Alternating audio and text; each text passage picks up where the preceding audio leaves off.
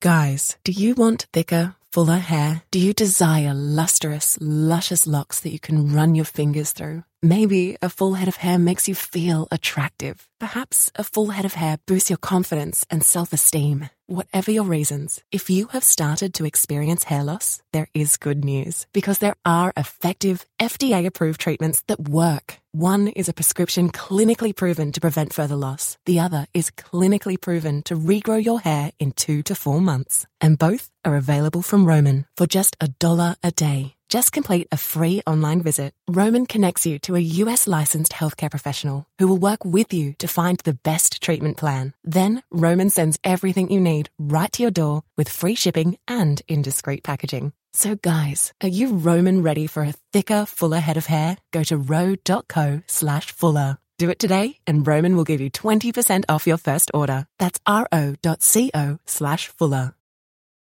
You're listening to The Happy Hour with Nick Sainert and Enrique Alvarez Clary, presented by Empire Fence and Netting on 93.7 The Ticket and theticketfm.com.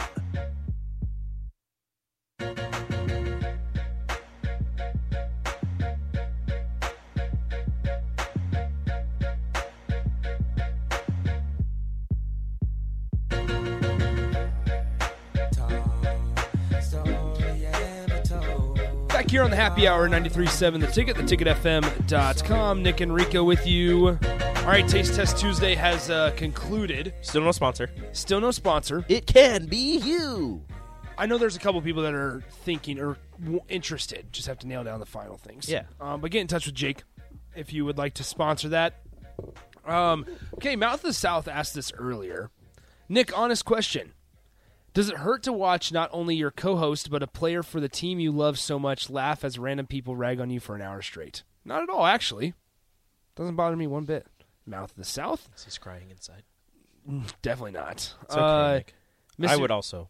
Mr. Muddog says, Nate, that is dumb. Every kid should know how to bunt and do it well. I thought the same thing as Nate prior to Pius, prior to high school. And then I got through that whole, and I totally understand it now. And then you were like, you know what? Bunting is important. Yeah, exactly. For an unnamed texter, Four Loko almost ruined my Christmas twice. Okay. Why did you let it happen the second time? Okay, I apologize. Did you not learn from the first time? I apologize. Unless it wasn't you, in which case, did that person not learn? Unless it was a separate person. Yikes. In which case, take all the Four Lokos away. Yeah, maybe just stop buying Four Lokos. All right, 402-464-5685, the Honda Lincoln Hotline, the Starter Heyman text line, both those open for you guys the rest of the show here, as well as the video stream, Facebook, YouTube, Twitch, and Twitter. Okay, so this article was in The Athletic earlier today by Nick Baumgardner. Great name. But it is headlined, Breaking Down the Big Ten's New Offensive Play Callers at Michigan, Nebraska, and others. Thank you.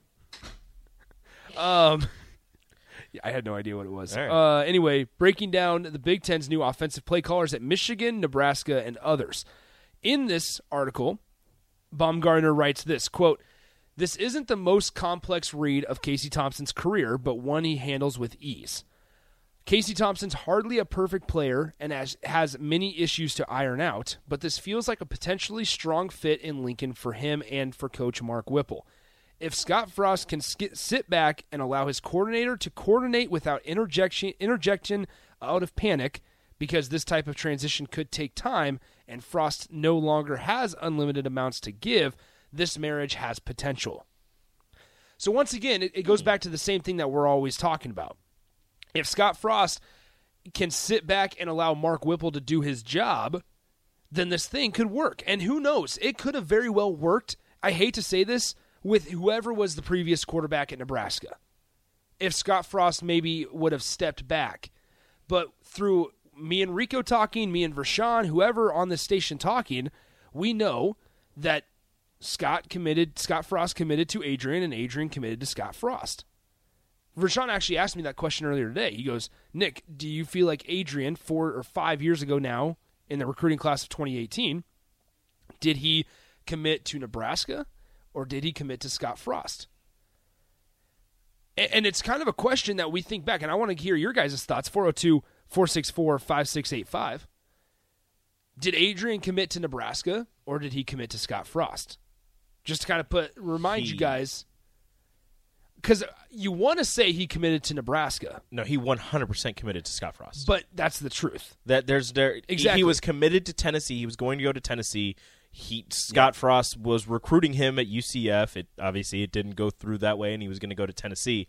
Scott Frost gets a new job at Nebraska, and Adrian's like, "Oh, okay, this'll work out pretty well." You can say that the prestige and the shine of Nebraska football and being a Nebraska football player lured him away from Tennessee, but the fact of the matter is, it's the head coach who ended up being there at this time who convinced Adrian Martinez to leave the orange and white of volunteer country for Nebraska. So I want to take Adrian's name out of this because I think that there is something to be said for, and Dusty says this on the text line, you don't pay $5 million to a guy to have them step back. And I think that's okay in year one or even year two to some extent if it had worked at previous stops like it had. However, when it doesn't work, you have to, if you are getting paid $5 million and you're at a place like Nebraska, there is some expectation that you do what is necessary to win football games. You don't pay $5 million for non-winning records. Exactly. So something has to change, and if one of the constants in those 4 years has been that your $5 million man has been up front and calling plays and doing this and doing that, that's one thing that maybe has to change. And I understand that you made a lot of changes on the offensive side of the ball, but you can make all the changes you want, but it comes down to the one guy calling the plays, because you made a couple of changes during your 4 years here on the offensive side of the ball, but the one thing that stayed constant was him calling the plays. So if he takes a step back, allows his offensive coordinator to coordinate the offense, and the quarterback's coach to coach his quarterback, wide receiver coach to coach wide receivers, whatever, he takes a step back, he's still the end-all be-all. Things are still going to run through him. He is still the guy in charge. But if he takes that small step back and allows his offensive coordinator to do the things that he's best at, then it can make him look better, and then he can keep getting that $5 million. Well, and with that theory in mind, it kind of goes into what I've kind of thought about and mentioned on the air a couple times over the course of the last year or so. It's been that Scott Frost, once again, throughout this whole 4 years stretch, or even now 4.5, if you want to call it that, it's never been a question of effort or Scott Frost not trying to get this program back on track. It's just maybe been a lack of willingness to change or adapt or kind of evolve to the changing times of college football, or when things aren't working, to change your philosophy and what you believe would be successful at Nebraska. Stubborn may be a word that, but I'm not trying to call Scott Frost stubborn because he has more pressure on his shoulders than we can even imagine. Once again, it's never been a thing about effort or lack thereof. However, it has been a question of maybe he's almost too obsessed with this program to where he wants to be in charge of everything and be in control of everything and calling the shots, when in reality, like Rico just said, if you allow your offensive coordinator to do their job, he's allowed to Eric Shenander to run the defense and all their position coaches to do their job, and you can kind of see where Scott Frost has had his hands off of things, there's been some success. And mainly I'm talking about the defense. You've seen steady improvement from the defense from year one until now, whereas on the offensive side of the ball, you kind of got the best that it was that first year, and it's slowly regressed. And I agree with you, not wanting to call Frost stubborn, but a little kind of like stuck in his ways, like just believing like this is going to work. I know it's going to work. I can do this. And like you said, he's just maybe just a little bit obsessed with it. And it's not. That's not a bad thing. It's not a bad thing. That's not a bad thing at all.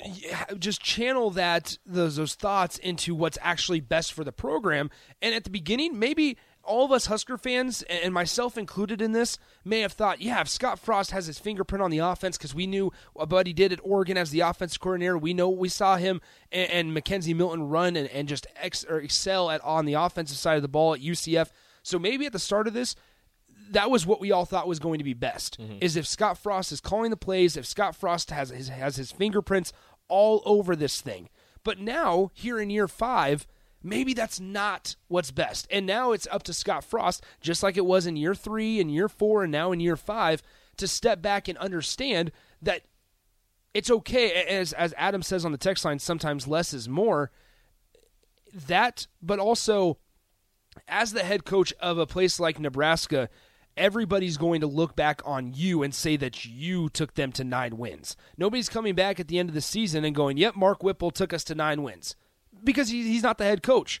Because at the end of the day, everything runs through you as the head coach. And you can still be involved in everything, but in a smaller capacity, and have your fingerprint on it in a smaller light, and still be the head coach like you're supposed to. That's just what happens. Is the head coach and the quarterback will get all of the praise and all of the blame. Exactly. All of the praise when things go right and all of the blame when things go wrong. And as you said, Scott Frost taking a step back, kind of being like the boss in the shadows, where he's not the one out there doing all of the things, but he's controlling everything from the shadows. He's the puppet master, if you will, where everybody else is doing the things, but he's still overseeing it and being able to say, hey, maybe he doesn't like this, and he's like, hey, how about we do this instead? And again, if you just bounce instead of, and I'm not going to tell anybody how to do their job. I'm not a Division I football coach. I don't coach football. I don't know, but this is just a thought. Maybe instead of Scott Frost being the end-all, be-all where he says, I don't like this, we're going to do this, it can be more of an idea bouncing off of each other where, hey, this doesn't work, but what if we incorporate this, and we throw a little bit of this in there, and maybe this type of motion, blah, blah, blah, what have you, where Whipple, Joseph, Frost are all talking to each other and trying to get this thing right. That's, and I'm sure that's what's happening right now. I'm sure that happens all the time, but as we said, Scott Frost calling the plays at the end of the day, he was just the one that was making sure the offense was moving the way that he saw fit. So another thing that we can kind of add into this, I remember having the conversations at the beginning of last season to where, you felt like last year maybe Scott Frost was going to let Matt Lubick call the plays, because in the previous season, at the end of the year, when they chose not to go to a bowl game and Matt Lubick was calling half the plays, there was some thought that maybe he's weaning Matt Lubick into the full role of calling the plays, and Scott Frost is going to step back more. So there was this hope. I think hope's a really good word to use. There was this hope at the beginning of last season in 2021 that Scott Frost was really going to be able to step back, and Matt Lubick was going to be here, who had been here for 2 years or going into his second year, was going to be able to take full reign of the offense, or at least 90% of it. Because he was with him at Oregon, exactly. and you saw how great the offense was there. So with that in mind, then we go and find out that Matt Lubick was not involved in a bulk of the play calling. So then you're kind of disappointed on that front.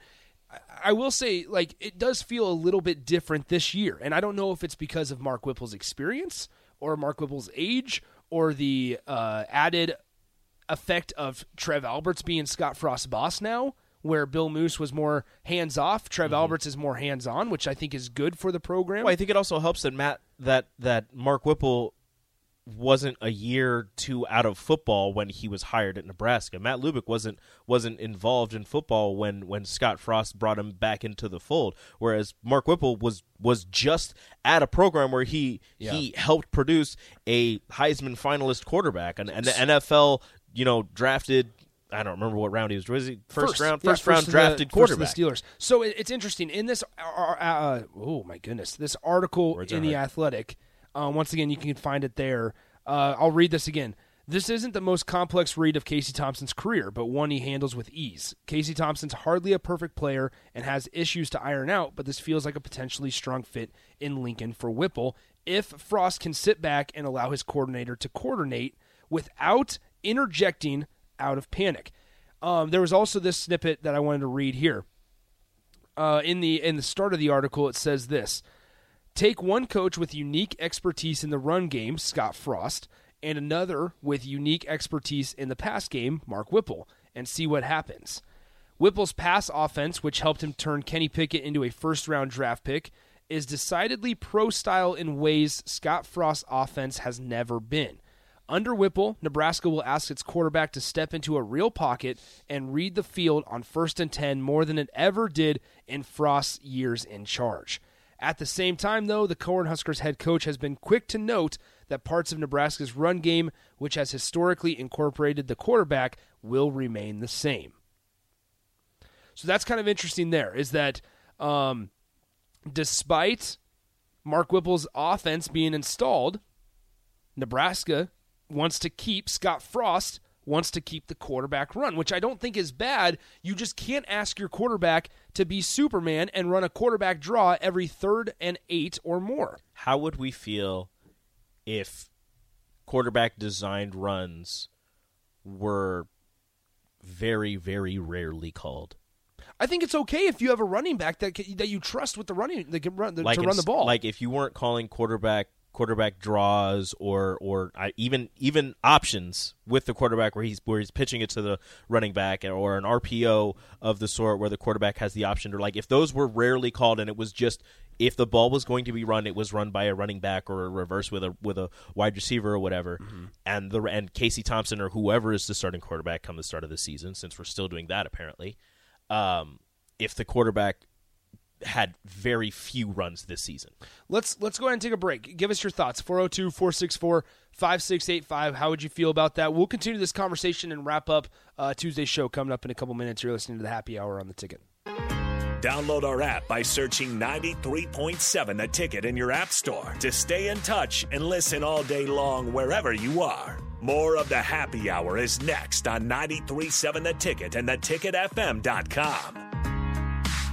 Guys, are you worried that you're losing your hair? Do you look in the mirror and see less hair looking back at you? Maybe you're thinking, it's cool, I'll shave it. Or I'll just wear a hat from now on. Or maybe even, I'll just break the bank to get plugs. But before you shave, hide, or replace your hair, have you thought about regrowing it? Because there are effective, FDA-approved treatments that work. One is a prescription clinically proven to prevent further loss. The other is clinically proven to regrow your hair in 2 to 4 months. And both are available from Roman for just $1 a day. Just complete a free online visit. Roman connects you to a U.S. licensed healthcare professional who will work with you to find the best treatment plan. Then Roman sends everything you need right to your door with free shipping and in discreet packaging. Not just once, but every month. So guys, are you Roman ready for a thicker, fuller head of hair? Go to ro.co/regrow. Do it today, and Roman will give you 20% off your first order. That's ro.co/regrow.